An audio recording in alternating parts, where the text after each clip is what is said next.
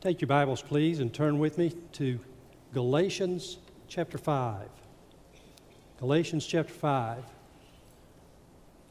In reading in a few moments be reading one verse. I'm going to be looking at verse 13.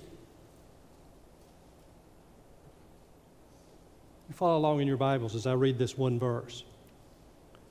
You, my brothers, were called to be free, but do not use your freedom to indulge the sinful nature. Rather, serve one another in love. I'd like us to take for just a few moments about how we use our freedom. So, how do we use our freedom? What is the things that we need to do that would help us to do that in the right way? How do we use our freedoms? You know, those who founded our nation believed in the Christian God. If you go back and want to find the foundations of the freedoms we have today, you go back and look at those who produced the documents, who worked on the ideas that have produced the freedoms we have as our nation. And they believed in the Christian God. John Quincy Adams, he's been called the chief architect of the Constitution, said, "The highest glory of the American Revolution was it connected in one indissoluble bond the principles of civil government with the principles of Christianity."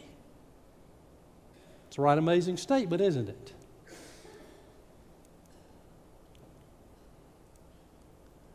Samuel Adams, who organized the Boston Tea Party, said, "The right to freedom being the gift of the Almighty, the rights of the colonists as Christians may be best understood by reading and carefully studying the institutions of the great lawgiver and head of the Christian church, which are to be found clearly written and promulgated in the New Testament." Again, a very direct reference to our faith and our belief. And then James Madison, key author of the Bill of Rights, said, "We have staked the whole future of American civilization, not upon the power of government, far from it. We have staked the future of all of our political institutions upon the capacity of mankind for self-government, upon the capacity of each and all of us to govern ourselves, to control ourselves, to sustain ourselves according to the 10 Commandments of God." Quite amazing how much the freedom in our land goes back to these people, these heroes, these geniuses being able to take what you find in the Word of God and to help form a nation that has had enduring freedom because of it. The concepts of our freedom as a nation grow directly out of the Christian religion. Do you understand that? Most of our country don't understand that anymore. But the concepts of our freedom came from the Christian religion. You know, God doesn't force us to serve Him. Think about it, the Garden of Eden. You know, God gave Adam and Eve a choice. You can obey me concerning my commands about the tree of the knowledge of good and evil, or not obey me. We had freedom of choice from the time that we existed as a human race. Also, God's concern was that His people be free. You see that in the Exodus, His freeing His people from slavery in the land of Egypt. You see that in some of the statements about making sure that once they were settled in the land there, that the promised land, that the people would have the opportunity to be freed if then for some reason they found themselves in some kind of bondage to their countrymen. They had the year of Jubilee. Every 50 years, it was proclaimed freedom throughout the land for all of our inhabitants, so that all of the people of God might be free. And then, of course, there's the spiritual freedom that we have in the New Testament. Notice what Paul said to the Romans. "Therefore, there is now no condemnation for those who are in Christ Jesus, because through Jesus Christ, the law of the Spirit of life has set me free from the law of sin and death." What a wonderful promise. God sets us free from sin. God sets us free from death. God's intention is that we be free. That's what He planned for us all along, that we might live in freedom. So the question is, how are you going to use your freedom? We have more freedom than most people who have ever lived in this world. How are we going to use that freedom? Well, you can use your freedom to go back to some other type of religious slavery. That's what Paul was dealing with when he wrote the book of Galatians. You see, he had gone to them preaching that put your faith in Jesus and you're saved by grace. And some others had come in after he had been there and said, okay, that's well and good, but to really be saved, you've got to add some religious works to that. You've got to follow some religious rules and regulations. And Paul was saying, that's not the case. That's not the way it's supposed to work. He was trying to get them to see that they needed to be free. That you don't get your salvation that way, it comes by grace. And you don't have to add works. After all, if you have to add works, how do you know that you've ever added enough? You're caught up in a continual slavery. So in verse 1 of chapter 5, Paul said, it is for freedom that Christ has set us free. Stand firm, therefore, and do not let yourselves be burdened again by a yoke of slavery. Don't go back to a religion that enslaves you. Christ has given us a religion that sets us free. Jesus has set us free from our own futile efforts. He has freed us from the penalty of sin because He took that penalty for us when He died on the cross. He has set us free from the guilt of sin because of God's forgiveness. There's no condemnation of us anymore. He has set us free from the power of sin because He's given us the Holy Spirit within, and we can turn away from our sins. Now, you can use your freedom to be able to turn to some other form of slavery, some other form of religious slavery. Are you going to use it that way? Are you going to remain free? Or you could use your freedom to indulge your sinful nature. That's what he's talking about in verse 13. You know, many clamor for the freedom to do whatever they want to do, whenever they want to do it. They always seem to be enticed about that which is sinful, that which is immoral, that which is unlawful. And that's what they want to engage in.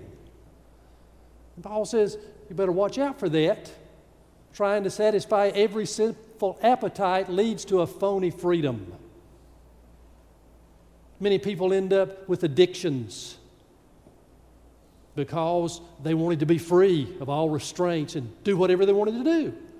And they ended up addicted to alcohol, to drugs, to pornography, to a whole bunch of other things. It's a phony freedom because sometimes it brings consequences that we hadn't intended. Most people don't mean to break up their marriage and to leave their children in a single parent home, but, you know, they thought, well, just this one time, I will be unfaithful. They don't think about the consequences.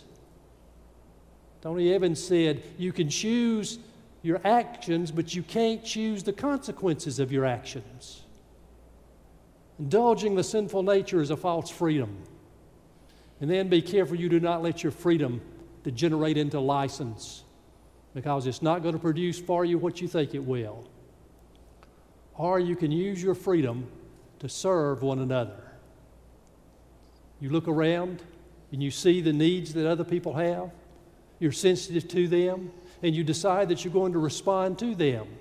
And you give people your presence. You listen to what they have to say. You listen as they share their grief or their problems. You share some encouraging words. Maybe you help with a task if they need some kind of help. Maybe you take your resources and give it to them and provide them for them so that they might have what they need to be able to deal with their problems. You use your freedoms to be a blessing to one another. And that's what Paul is saying in this verse 13. You know, think about the 13 original colonies. Well, how about when you think of the 13 original colonies and the 13 stripes that are on that American flag, think of Galatians 5:13. Don't use your freedom to be given away or to indulge in sin, but use your freedom to help others. Those who founded our nation realized that there is a connection between freedom and being linked to God. Properly use your freedom then by understanding that God wants you to be free. It's His intention for you. Understand salvation is by grace. It's something God gives us. It's total gift. Understand that you're to turn away from sin, because sin isn't going to bless you, and sin isn't going to make you more free. Satan's going to use it to catch you up in some form of slavery, and to look for the needs of others and respond to them. Those who found in our nation understood that God wants us to be free, and God wants us to live in certain ways. There is a link between God and real freedom. Let me illustrate it with a kite. Maybe you've flown a kite. You look real closely at that picture, you see that that kite's got a string on it. And, you know, as the wind catches the kite, pulls against the string, the kite goes higher and higher and higher into the air. And, you know, the tug is there and the kite's flying higher. And then, what if all of a sudden the spring breaks? Now the kite is absolutely, totally free. Does it go higher? Does it keep flying? No. It falls to the ground or ends up in the tree. Cut yourself off from God, and you're not going to be free to keep going higher. You're going to go down. There's a link between freedom and being connected to God for nations and for individuals. Understand the link between God and real freedom. God wants us to go higher. He enables us to go higher. It's not the absence of restraint that causes us to go higher. It's not the absence of restraints that cause us to be free. Those who would take away all of the restraints are not going to bring about freedom for us. There is no freedom until we're linked to God through Jesus Christ. Think about what that scripture said in Romans. There is therefore no condemnation for those who are in Christ Jesus. For through Christ Jesus, God has set us free from the law of sin and from the law of death. We can be free from sin and all of its terrible consequences. We can be free from eternal death because of Jesus Christ and the freedom that He gives to us. Maybe today you need to link yourself with God through Christ so that you could be really free. Free now, free from the past, free for the present, free for an eternal future. And you would come and say, I will receive Jesus as my Savior. I will let Him link me to the God who wants me to be truly free. Maybe today you feel led to, in the Christian freedom we have in our land, to put your membership in this church, or maybe rededicate to making true freedom known to all. Our invitation hymn this morning is number 385.